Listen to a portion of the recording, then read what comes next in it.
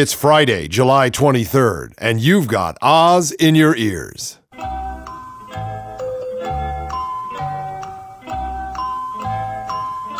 I'm Yeri Jero, the host of America's world-class web game, Empire Jeopardy! Today's contestants, he's a vertical urban farmer from battered Washington. Meet Jack Broundart. How's it going, Jack? It's growing, Mr. Jero. Up and up and up. He's the commander of former intelligence in CINCOM Dread Cent AFPAC in Hinceville, Arkansas. Meet Lieutenant Colonel Butter Braunschweig. Colonel, what is CINCOM Dread Cent AFPAC? Well, I wasn't in long enough to find that out, Yeri. She's a lone denier for Windjammer Gogol in Jockey Shorts, Illinois. Meet Swendaloo Zimmer. Working hard, Swendaloo? Saying no is becoming a real growth business, Mr. Jero. Well, the rules are as simple as our contestants. Win 2 and we talk. Lose 2 and you walk. Tie and you try again next time. Here we go. 221,943,567. What's a number large enough to confuse people? What is the cost of a B-1 stealth fuselage? What is the number of barrels of oil that BP has spilled into the Gulf as of an hour ago? One for you, Jack. I see you stay on top of things. Okay, here we go again. Hiding billions of dollars of debt by not selling what you don't want until you get it back. What is window dressing? That was fast, Swindaloo. Easy. I used to date one of the Lehman brothers when I worked at B of A. Well, we're down to it now. Swindaloo and Jack, maybe we talk. Butter Braunschweig, maybe you walk. Yeah. Here it is. Red Cloak for breakfast. What's the latest gluten-free diet? What is taking an early meeting with the Cardinal? What is the Hopi symbol of the cataclysmic purification of America? Bingo!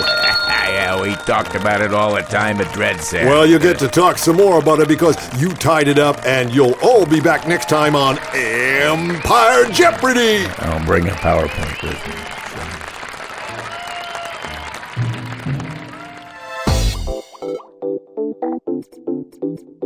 It's Friday. That means it's best of the best for the weekend, and it just keeps getting better. Here's some good news from Barney Frank and Ron Paul. They're doing it together. The crack in the dike has appeared in the military budget dike. Here's what they say, as reported in the Huff. As members of opposing political parties, we disagree on a number of important issues, but we must not allow honest disagreement over some issues to interfere with our ability to work together when we do agree. By far, the single most important of these is our current initiative to include substantial reductions in the projected level of American military spending as part of future deficit reduction efforts. For decades, the subject of military expenditures has been glaringly absent from public debate. Yet the Pentagon budget for 2010 is $693 billion more than all other discretionary spending programs combined. Even subtracting the cost of the wars in Iraq and Afghanistan, military spending still amounts to over 42% of total spending. We're killing ourselves. It is irrefutably clear to us that if we do not make substantial cuts in the projected levels of Pentagon spending, we will do substantial damage to our economy and dramatically reduce our quality of life. Not to mention the reduction of life quality that the military is engaged in all over the planet. We are not talking about cutting the money needed to supply American troops in the field, and we are not talking about cutting essential funds for combating terrorism. Immediately after World War II, America took on the responsibility of protecting virtually every country that asked for it. 65 years later, we continue to play that role long after there is any justification for it. And currently, American military spending makes up approximately 44% of all expenditures worldwide. Europeans boast about their social model with its generous vacations and early retirements, its national healthcare systems and extensive welfare benefits, contrasting it with the comparative harshness of American capitalism. Europeans have benefited from low military spending, protected by NATO and the American nuclear umbrella. We believe that the time has come for a much quicker withdrawal from Iraq than the president has proposed. We both voted against that war, but even for those who voted for it, there can be no justification for spending over $700 billion of American taxpayers' money on direct military spending in Iraq since the war began. In order to create a systematic approach to reducing military spending, we have convened a Sustainable Defense Task Force consisting of experts on military expenditures that span the ideological spectrum. The task force has produced a detailed report with specific recommendations for cutting Pentagon spending by approximately $1 trillion over a 10-year period. Man, we could go back to work and green ourselves up good with $1 trillion. It calls for eliminating certain Cold War weapons and scaling back our commitments overseas. In the short term, rebuilding our economy and creating jobs will remain our nation's top priority, but it is essential that we begin to address the issue of excessive military spending in order to ensure prosperity in the future. Yeah, our kids, our grandkids are going to be carrying this crippling burden of military expenditure. We've got to take that burden off their backs. We may not agree on what to do. This is Barney and Paul talking now. We may not agree on what to do with the estimated $1 trillion in savings, but we do agree that nothing either of us cares about deeply will be possible if we do not begin to face this issue now. Hooray for Barney and hooray for Ron. Hello, egg eaters. I'm Ollie, the California egg, and I'm guaranteed free by Arnold the Governator. Yep, me and my Humpty Dumpty bros popped out of a happy hen. That's right. Mom can stretch out her wings without touching another hen. Ooh, they hate that. Or the wires of the cage. And that's a setting? And a standing up. Which is hard to do if you're an egg. So, ovophiles everywhere, free your inner chicken. Eat us. We're freedom eggs from the hens that laid the Golden State. Now let's see if we can liberate Mama Sow. And baby calf. And Mr. Goose Liver. This message not brought to you by the international cruelty to food industry. This screed about your health is written by Dr. Joseph Mercola in the Huff and Puff. Aspartame is the most controversial food additive in history. Its approval for use in food was the most contested in FDA history. In the end, the artificial sweetener was approved not on scientific grounds, but rather because of strong political and financial pressure. Aspartame was previously listed by the Pentagon as a biochemical warfare agent. Sold commercially under names like NutraSweet, Canderel, and now AminoSweet, aspartame can be found in more than 6,000 foods, including soft drinks, chewing gum, tabletop sweeteners, diet and diabetic foods, breakfast cereals, jams, sweets, vitamins, prescription, and over-the-counter drugs. Aspartame producer Ajinomoto. Now, Ajinomoto is Japanese for monosodium glutamate, another dangerous chemical. They used, or still use, so much Ajinomoto in Japan that they named a huge corporation after it, and guess what? It also turns out aspartame. Yep. Well, they're going to rebrand it, though. These guys just want to give it another name, another spin, under the name AminoSweet. To remind the industry, this is a quote, that aspartame tastes just like sugar and that it's made from amino acids, the building blocks of protein that are abundant in our diet. Yeah, but that's a terrible name for a product. Honey, can I have another AminoSweet in my coffee? I just don't think that's going to fly. And you're not going to fly very far if you put a lot of that AminoSweet in you. Ajinomoto's agenda is to make you believe that aspartame is somehow a harmless natural sweetener made with 2 amino acids that are essential for health and present in your diet already. Not. They want you to believe aspartame delivers all the benefits of sugar and none of its drawbacks, but nothing could be further from the truth. There have been more reports to the FDA for aspartame reactions than for all other food additives combined, over 10,000 official complaints in all, but by the FDA's own admission, less than 1% of those who experience a reaction to a product ever reported. So in all likelihood, the toxic effects of aspartame may have affected roughly 1 million people already. And you got to remember, too, that doctors are not hip to this, so they may not be diagnosing symptoms from aspartame. They may be, giving it a whole nother name. While a variety of symptoms have been reported, almost 2/3 of them fall into the neurological and behavioral category, consisting mostly of headaches, mood alterations, and hallucinations. Honey, can I have some more of that amino sweet? Those little guys with the melty hats coming out of the wall are telling me to do it. One of the reasons for this side effect, researchers have discovered, is because the phenylalanine in aspartame disassociates from the ester bond. While these amino acids are indeed completely natural and safe, they were never designed to be ingested as isolated amino acids in massive quantities, which in and of itself will cause complications.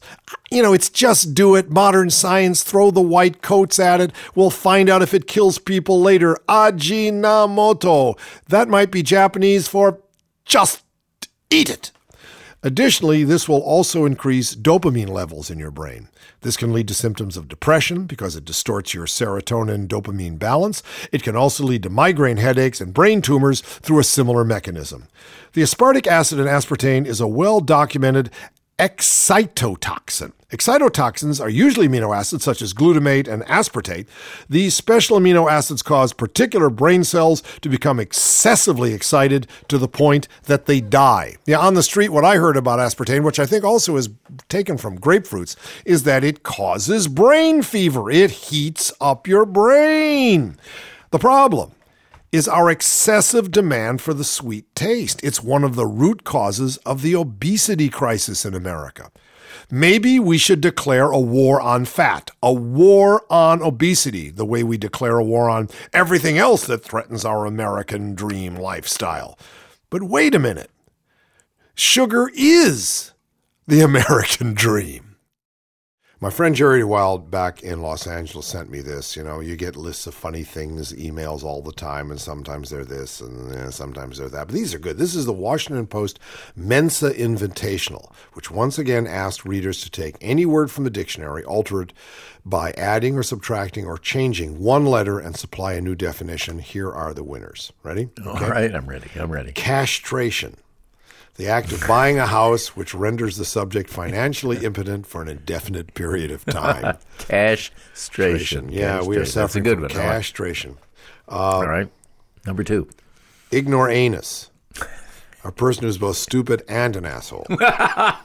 Ignoramus. All right. Ignoramus. He's an ignoramus.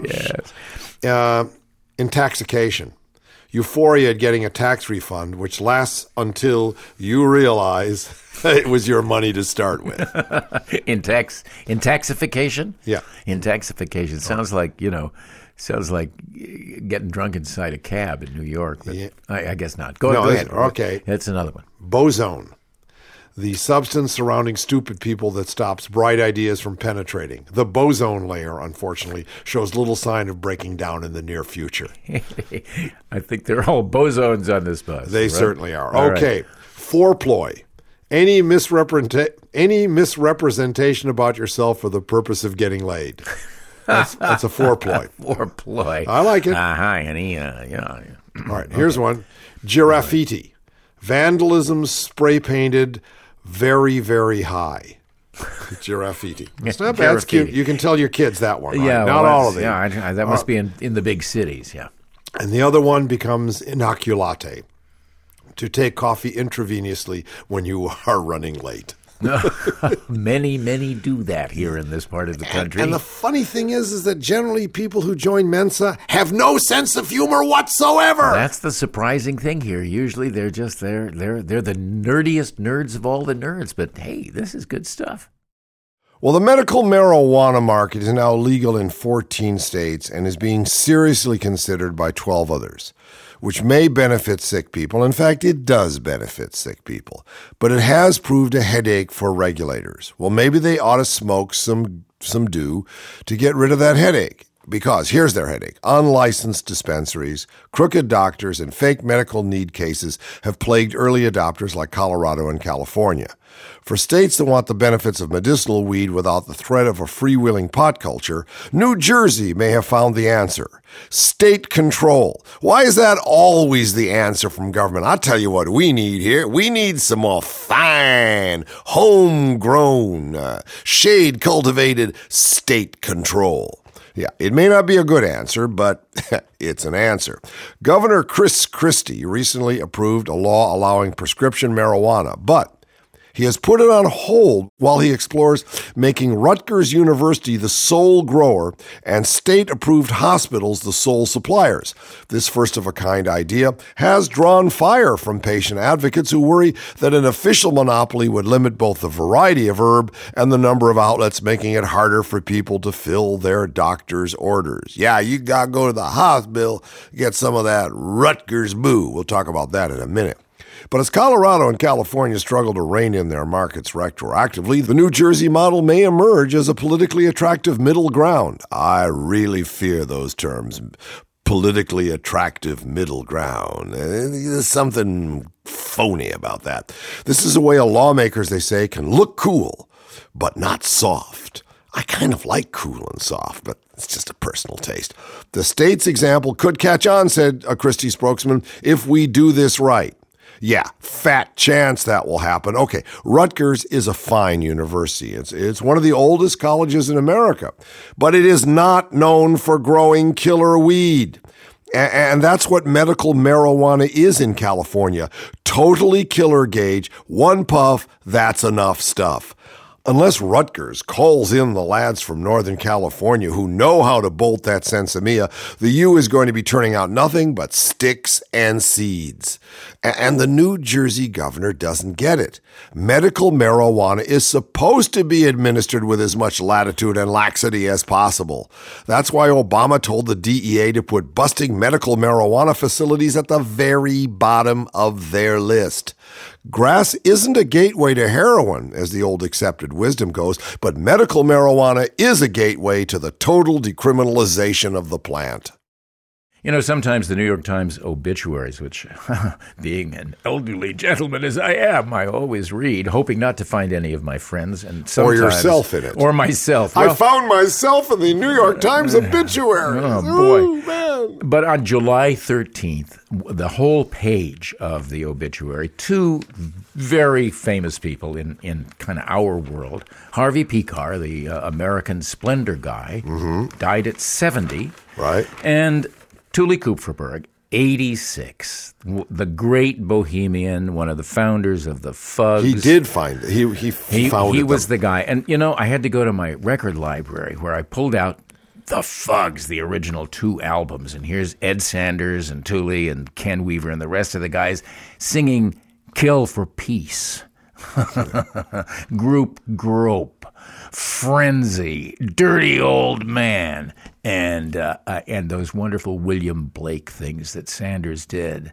Supergirl and Seize the Day and Boobs a Lot. Those were great records, man. We couldn't play any of them on the radio. Well, I did. Remember what happened to me? I played Johnny Pissoff on KMET in Los Angeles, dedicated it to the FCC, and got fired. One of my many firings from radio. So I have to thank Tuli for that. You want to tell us a little bit about this, man? He was 86, as I said, and he'd been in poor health for quite a while.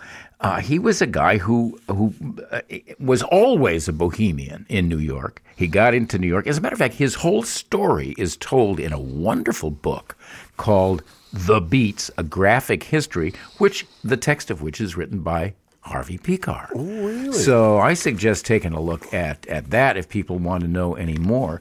The Fugs. First album was released in 1965.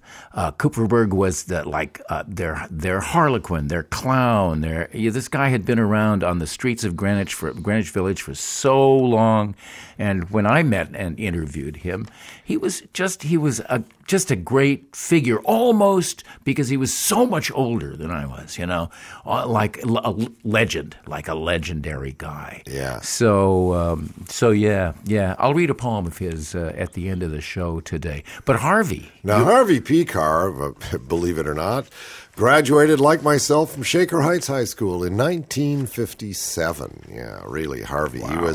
He was something then. And the thing that's amazing about Harvey, not only did he stay in Cleveland, he went blue collar from the get-go. He had a job in, just a file clerk in the cancer ward, and stayed there the whole time and developed this extraordinary career as an underground textual artist, Yeah, writer. he wasn't the cartoonist. No, he wrote the libretto. Yeah, and then R. Crumb came in, or another artist came in and did the pictures. Yeah, well, here's my story with R. Crumb and Harvey, is that when I was in Cleveland, one of the jobs I had was at American Greeting Cards, which is a huge greeting card company, and they'd started this kind of like offshoot called a Hi-Hat, which was their funny cards, right? And I was working there and, team around the table making up these funny cards. And I'd been there like a week or so, already turned out a really dandy card. I remember it said, showed a guy in a graduation gown and said, you're graduating, you're prepared for the future, your eyes are bright, your jaw is firm, you open up and your fly is open. It's great, but sold a lot. So then about a week in, 2 weeks in, they come give me this piece of paper from Human Resources to sign. And at the bottom of the employment form, I have to sign a loyalty oath. I am not now, never have been a member of the anything that violate and overthrow the United States government, et cetera, et cetera. I said, no, I won't do this. So they put pressure on me to do it. And the next day I showed up, or 2 days later, I showed up in an army helmet and a fake rifle, and I went around the room guarding the room against communists. I was out. You were gone. And you know who took my place? R. Crumb. Yeah, he was next in line. So anyway, with Harvey, famous curmudgeon, right? So I went back for my 50th at Shaker Heights High School, and I called him ahead of time from here because I'd kept in contact with him. I said, Harvey, you're going to be at the reunion. Why should I go to the reunion? I said, well, okay, well, let me come by. I'll say hello. Well, why do I want to see you? I said, okay, that's it, Harvey. I said, you can do the whole curmudgeon thing for the rest of the world. You can make a fortune being a curmudgeon. I don't care. Maybe your girlfriend likes it in bed. It's me, Peter Bergman. Stop it. Okay, come on over. So I went over. We spent some time. His lovely wife, who really was kind of like making his world for him, right? And we went and talked, and he's one of the sweetest people in the world. And to my mind, one of the most unusual, dedicated, and pure artists we've ever had. Well, there's two of them together, and they're on the same bus. Yes, they are. And they are going to beat heaven. Oh, my home. Yeah, they beat the rap, and now they're going to beat heaven.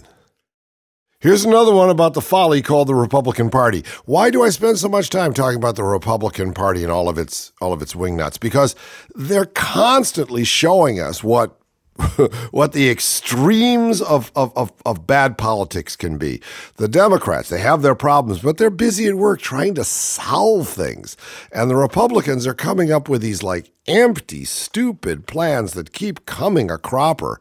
And I believe that before the midterms, people are finally going to figure out who they are and who they aren't. See, according to Talking Points memo, Republicans have tried time and again to cast themselves as more than a disloyal minority, introducing policy ideas, rebranding efforts, and other gimmicks. All of them have quickly fizzled and been swept into the dustbin, never to be mentioned again.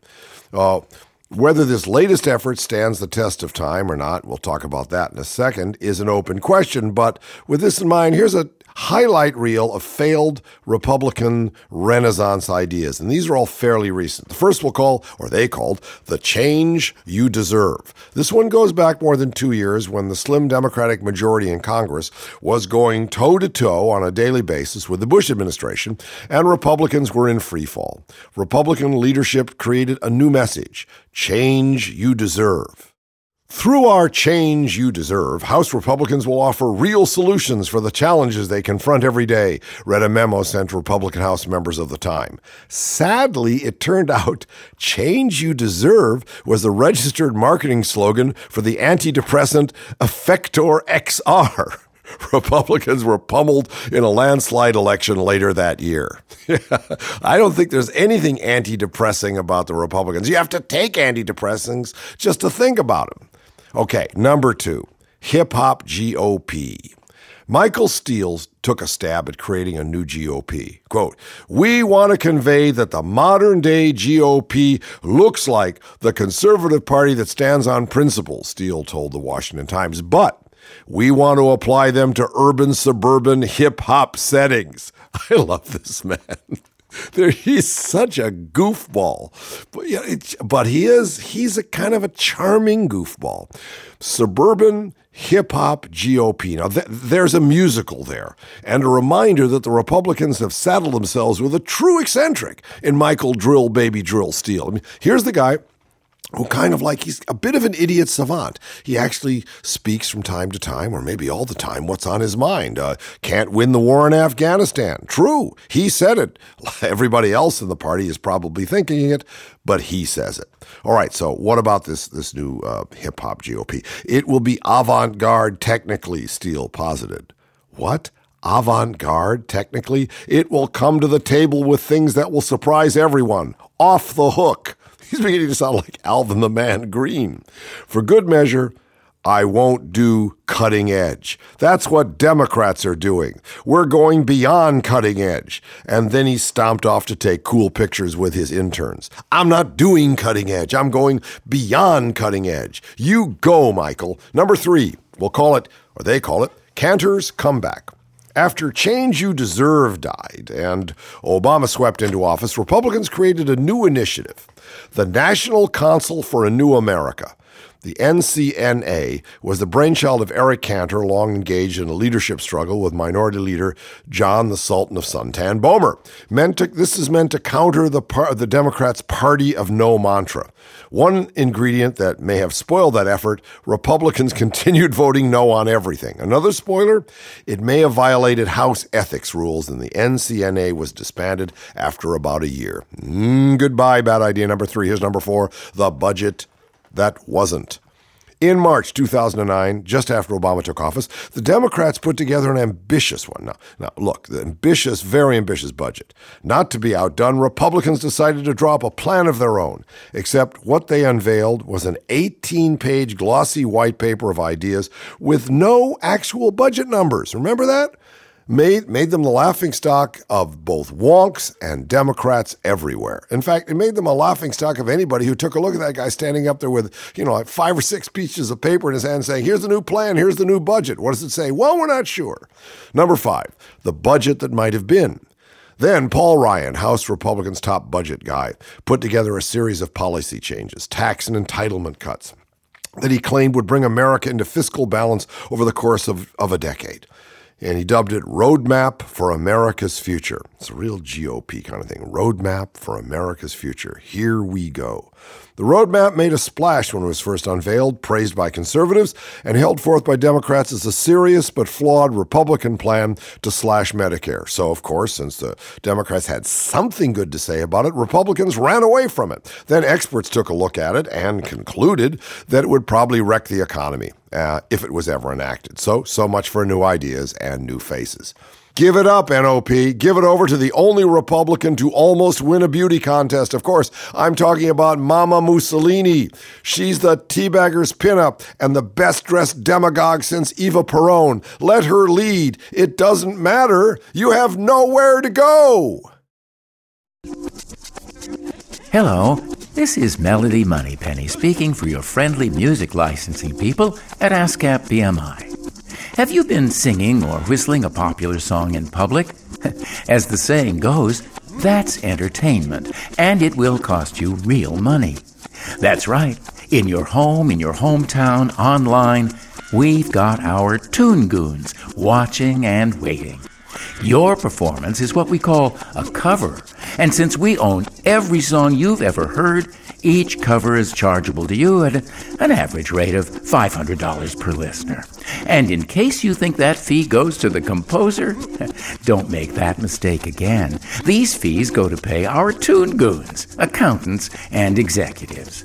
So the next time you and your gang want to sing Sympathy for the Devil at the street fair, think again, because we're behind the bushes waiting to catch you having a good time at our expense. For a permit, please contact Big Brother at yourscrewedagain.com.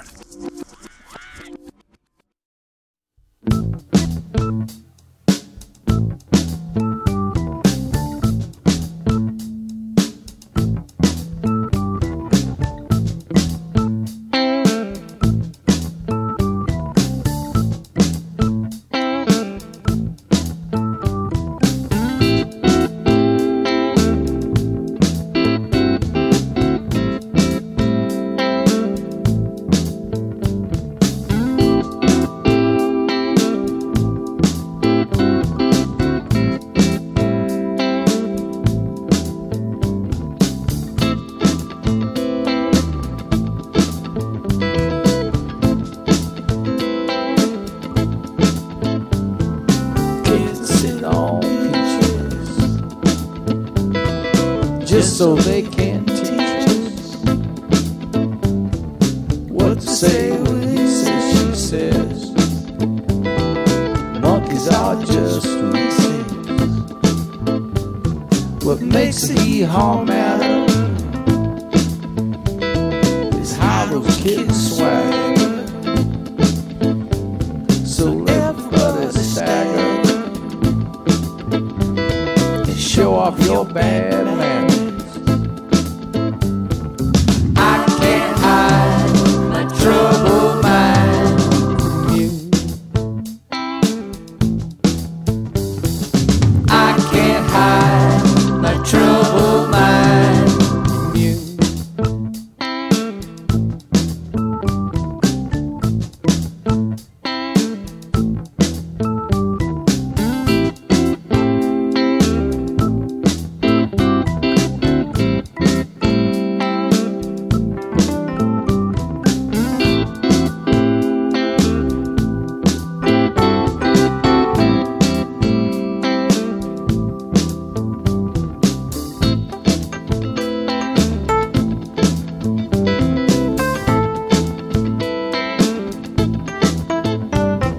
Santa's helper likes a bell. Her baboon's red and so hard fed. Peanut butter makes it stutter in one ear and out the other. Here we go. I can't hide my troubled mind from you. I can't hide my troubled mind from you.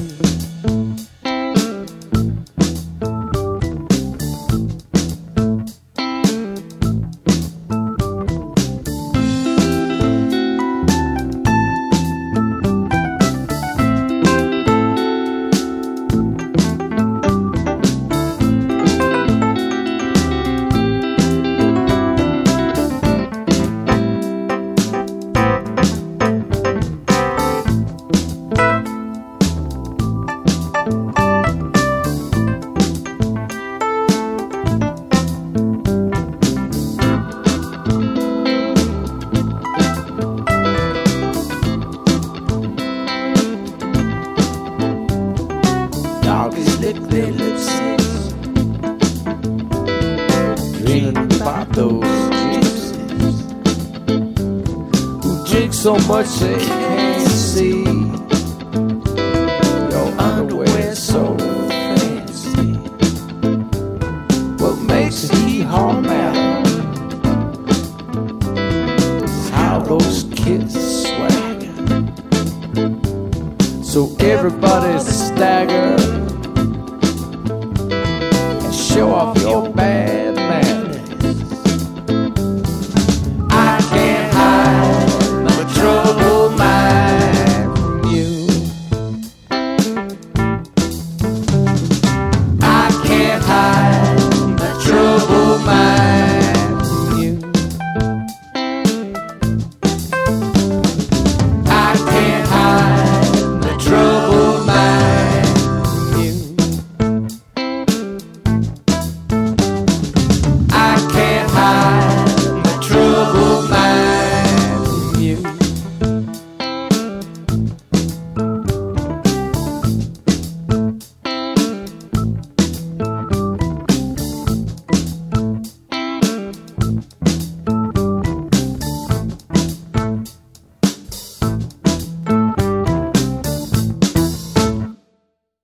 Factory workers demanding better wages and working conditions are hastening the eventual end of an era of cheap costs that helped make southern coastal China the world's factory floor. A series of strikes over the past 2 months have been a rude wake-up call for the many foreign companies that depend on China's low costs to compete overseas, from makers of Christmas trees to manufacturers of gadgets like the iPad.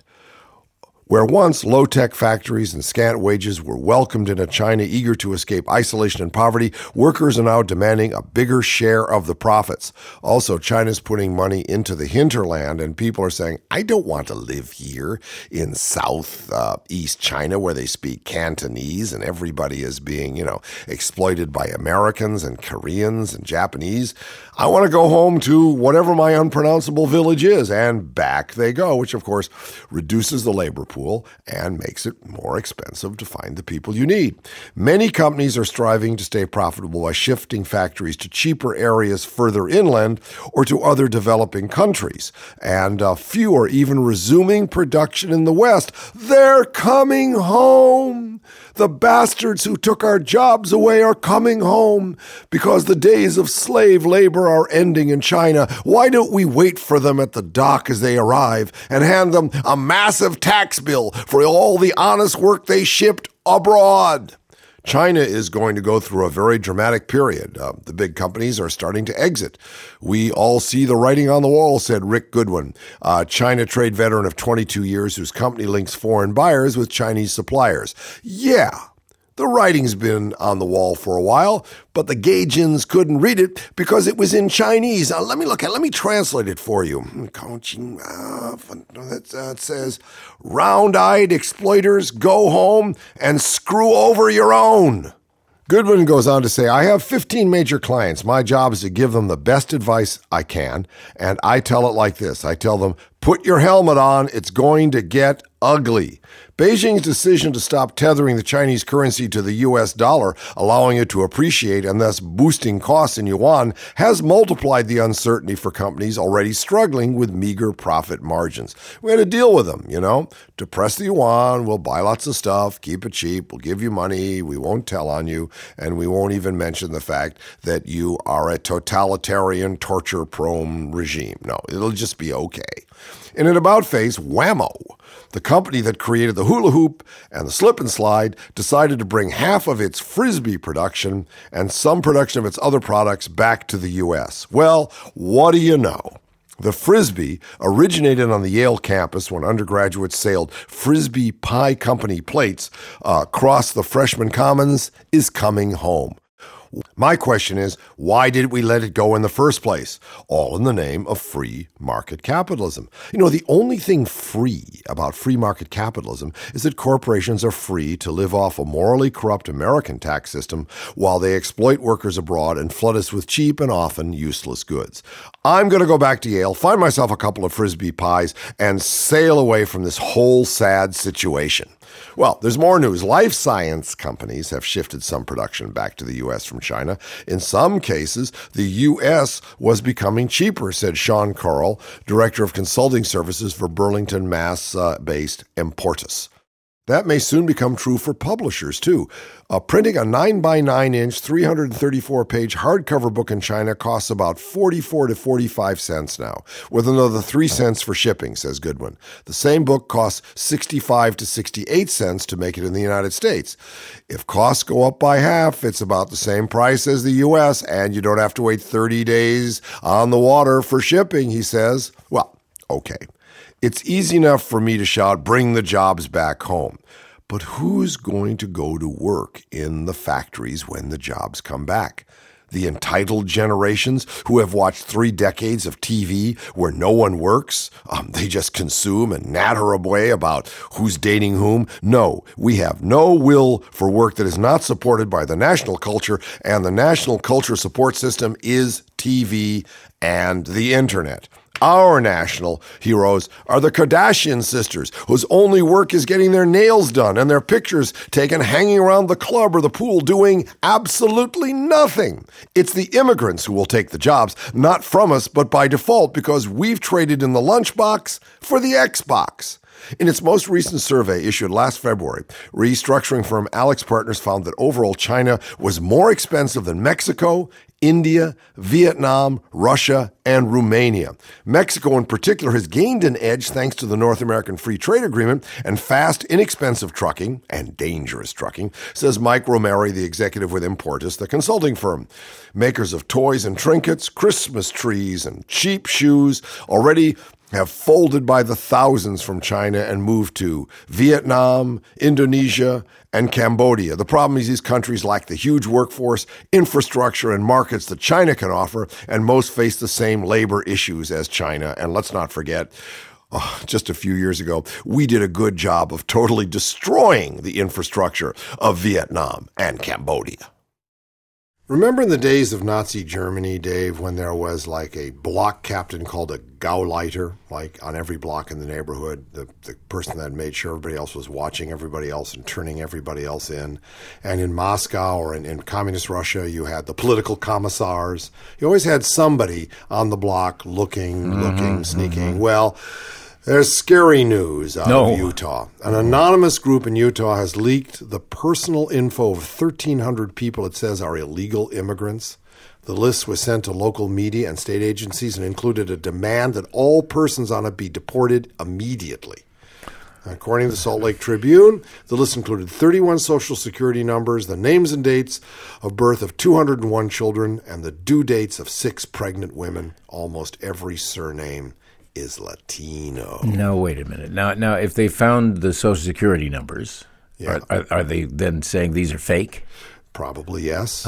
They probably aren't saying anything at all. They're probably saying, these people look like illegals to me. I live on a street in Salt Lake where everybody is white, and I saw this person walking down the street, so they must be illegal. That's part of the brain set. I guess you could go around and sort of be a census person and hang out on the street corners where guys are looking for work and where the taqueria truck is, and you could hang out and sort of ask them, whether they're legal or illegal or not. And if they're not, you put them on this little list and you turn them in anonymously. Yeah. Well, in Germany, only in Utah. Wait a minute. It's about deporting or doing away with the not me. In Germany, the not me was the Jew.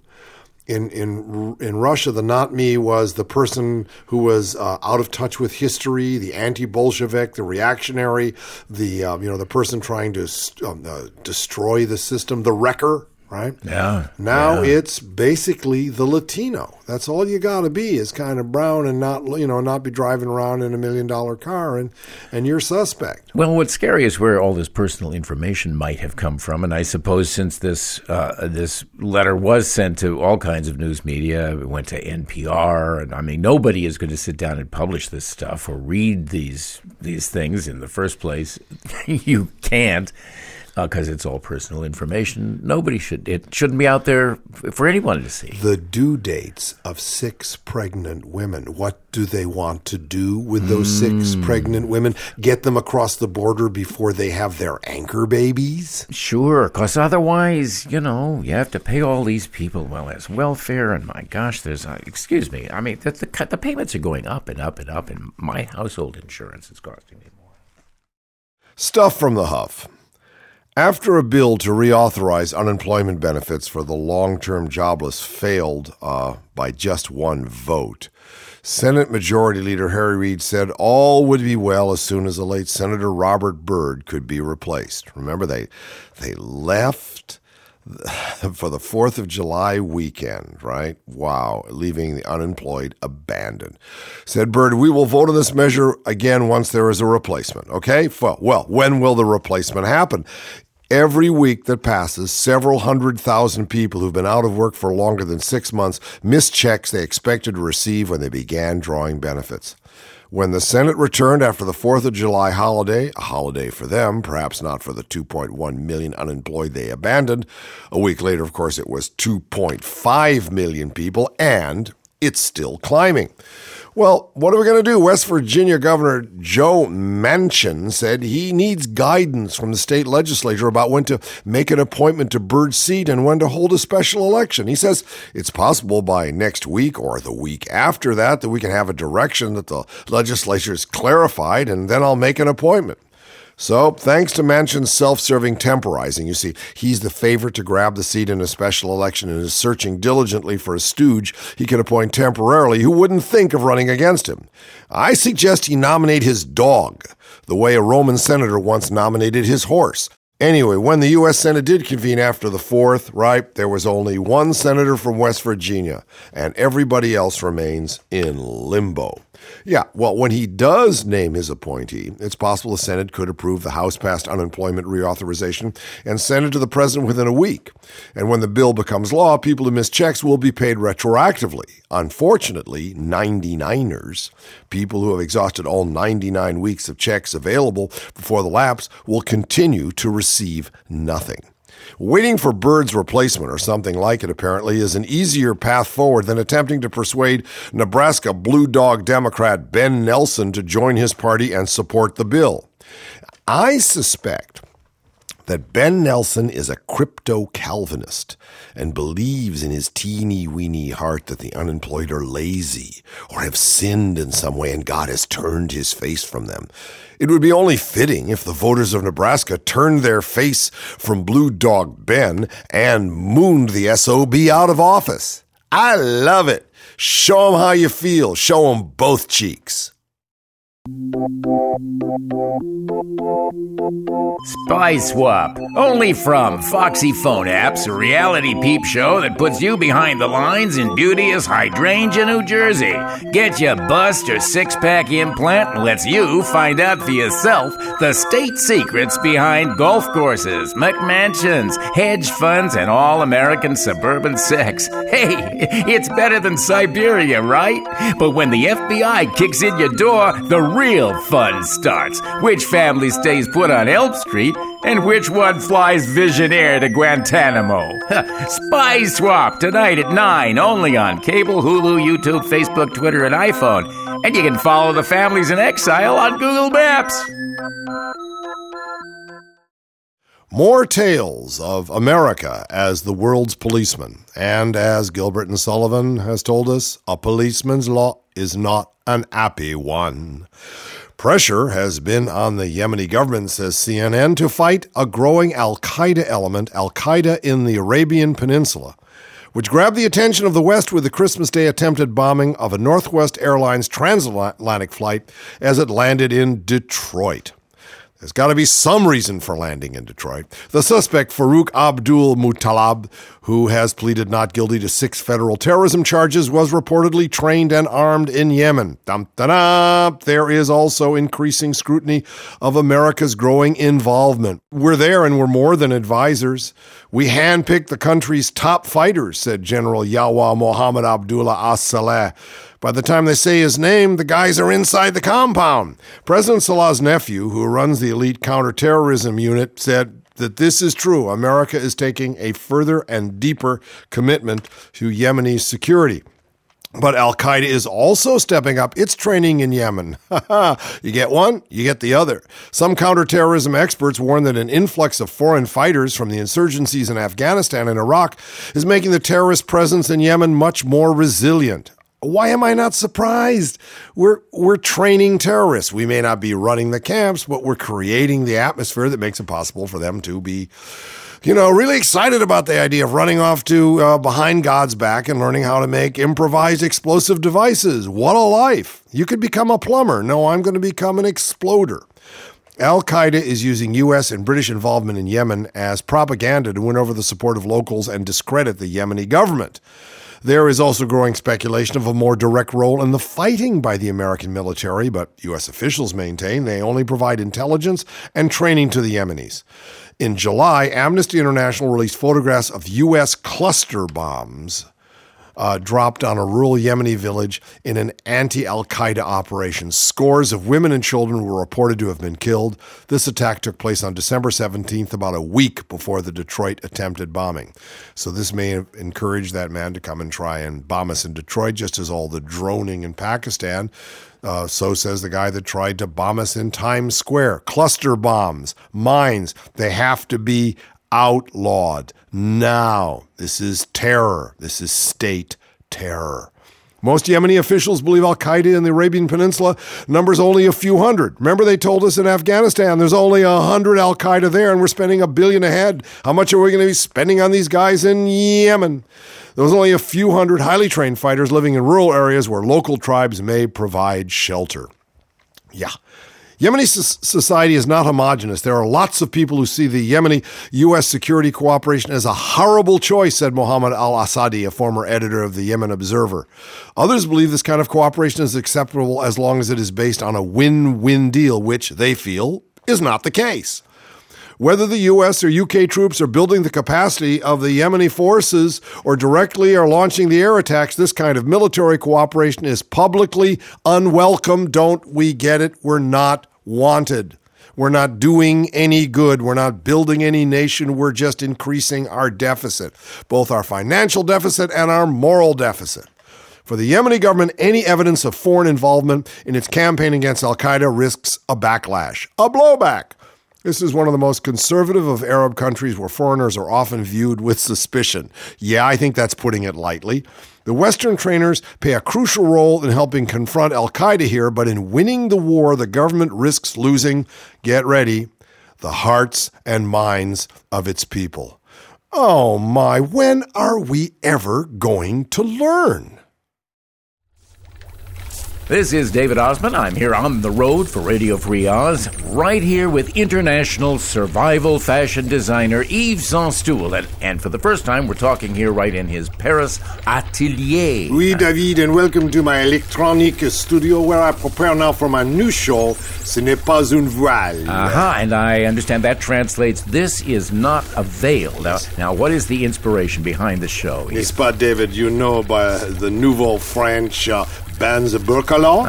Well, no one can wear clothing intended to hide the visage. So, naturally, I must rush to the aid of the modest ladies of Paris with a line of digital head covering. Digital? Now, tell me how that works. Well, I use the iFace application and project it from a tiny jewel in the nose, the nails.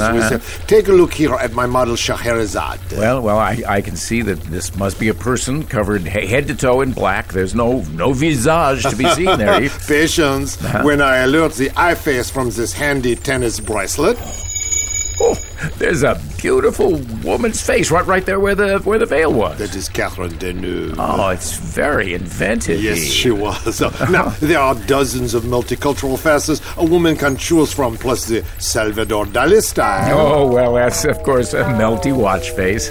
And René Magritte. And right there it says, across where her eyes ought to be, this is not a veil. And that's the title of your show. Very tricky. Yes, I think it is. The Zanstoul survival fashion will outwit les flics, n'est-ce pas? I hope but, so. One more thing to show you, David. Here are my dipped Prussian heels in oiled sea turtle leather. Wow, those are real. You know, it is historical fashion fact that in the bad economic times, shoe heels become more elevated. I Well, didn't now, know that. here is Yves' Euro heel, the Tour d'Affaire of shoes. Oh, but wait a second, Eve. These shoes have no bottom. Neither does the economy. Oh, well, it's been another great visit with you, Eve, and we're right here from Paris. This is David Osmond, back to Oz Central. Au revoir. Now it's time for the dishonor roll of the heartless and stupid. Take them away, Maestro. Pennsylvania Attorney General Tom Corbett, who is running for governor, said that unemployed people are purposely avoiding jobs so they can continue collecting benefits from the government. He says the jobs are there, but if we keep extending unemployment, people are going to sit there and I've literally had construction companies tell me I can't get people to come back to work until they say I'll come back to work when unemployment runs out. Rand Paul, the Republican nominee for Senator of Kentucky, said that the unemployed need to stop being so picky when it comes to getting a job. He says, as bad as it sounds, ultimately we do have to sometimes accept a wage that's less than we had at our previous job in order to get back to work and allow our economy to get started again. Nobody likes that, but it may be one of the tough love things that has to happen. Senator John Kyle said that unemployment benefits don't create new jobs. In fact, if anything, continuing to pay people unemployment compensation is a disincentive for them to seek new work. More recently, he called unemployment benefits unnecessary evil. South Carolina Lieutenant Governor Andre Bauer compared the unemployed to stray animals, saying that unemployment insurance is a lot like helping out strays. One is facilitating the problem. If you've given an animal or a person ample food supply, he said, they will reproduce, especially ones that don't think too much further than that. And so what you've got to do is you've got to curtail that type of behavior. They don't know any better. Flat out lazy people would rather sit home and do nothing than do these jobs.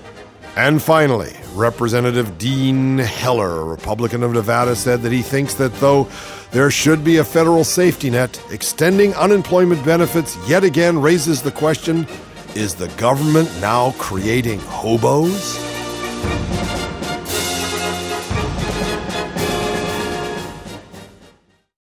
Yeah, I know it's bad out there, but sometimes I wonder, how bad does it get?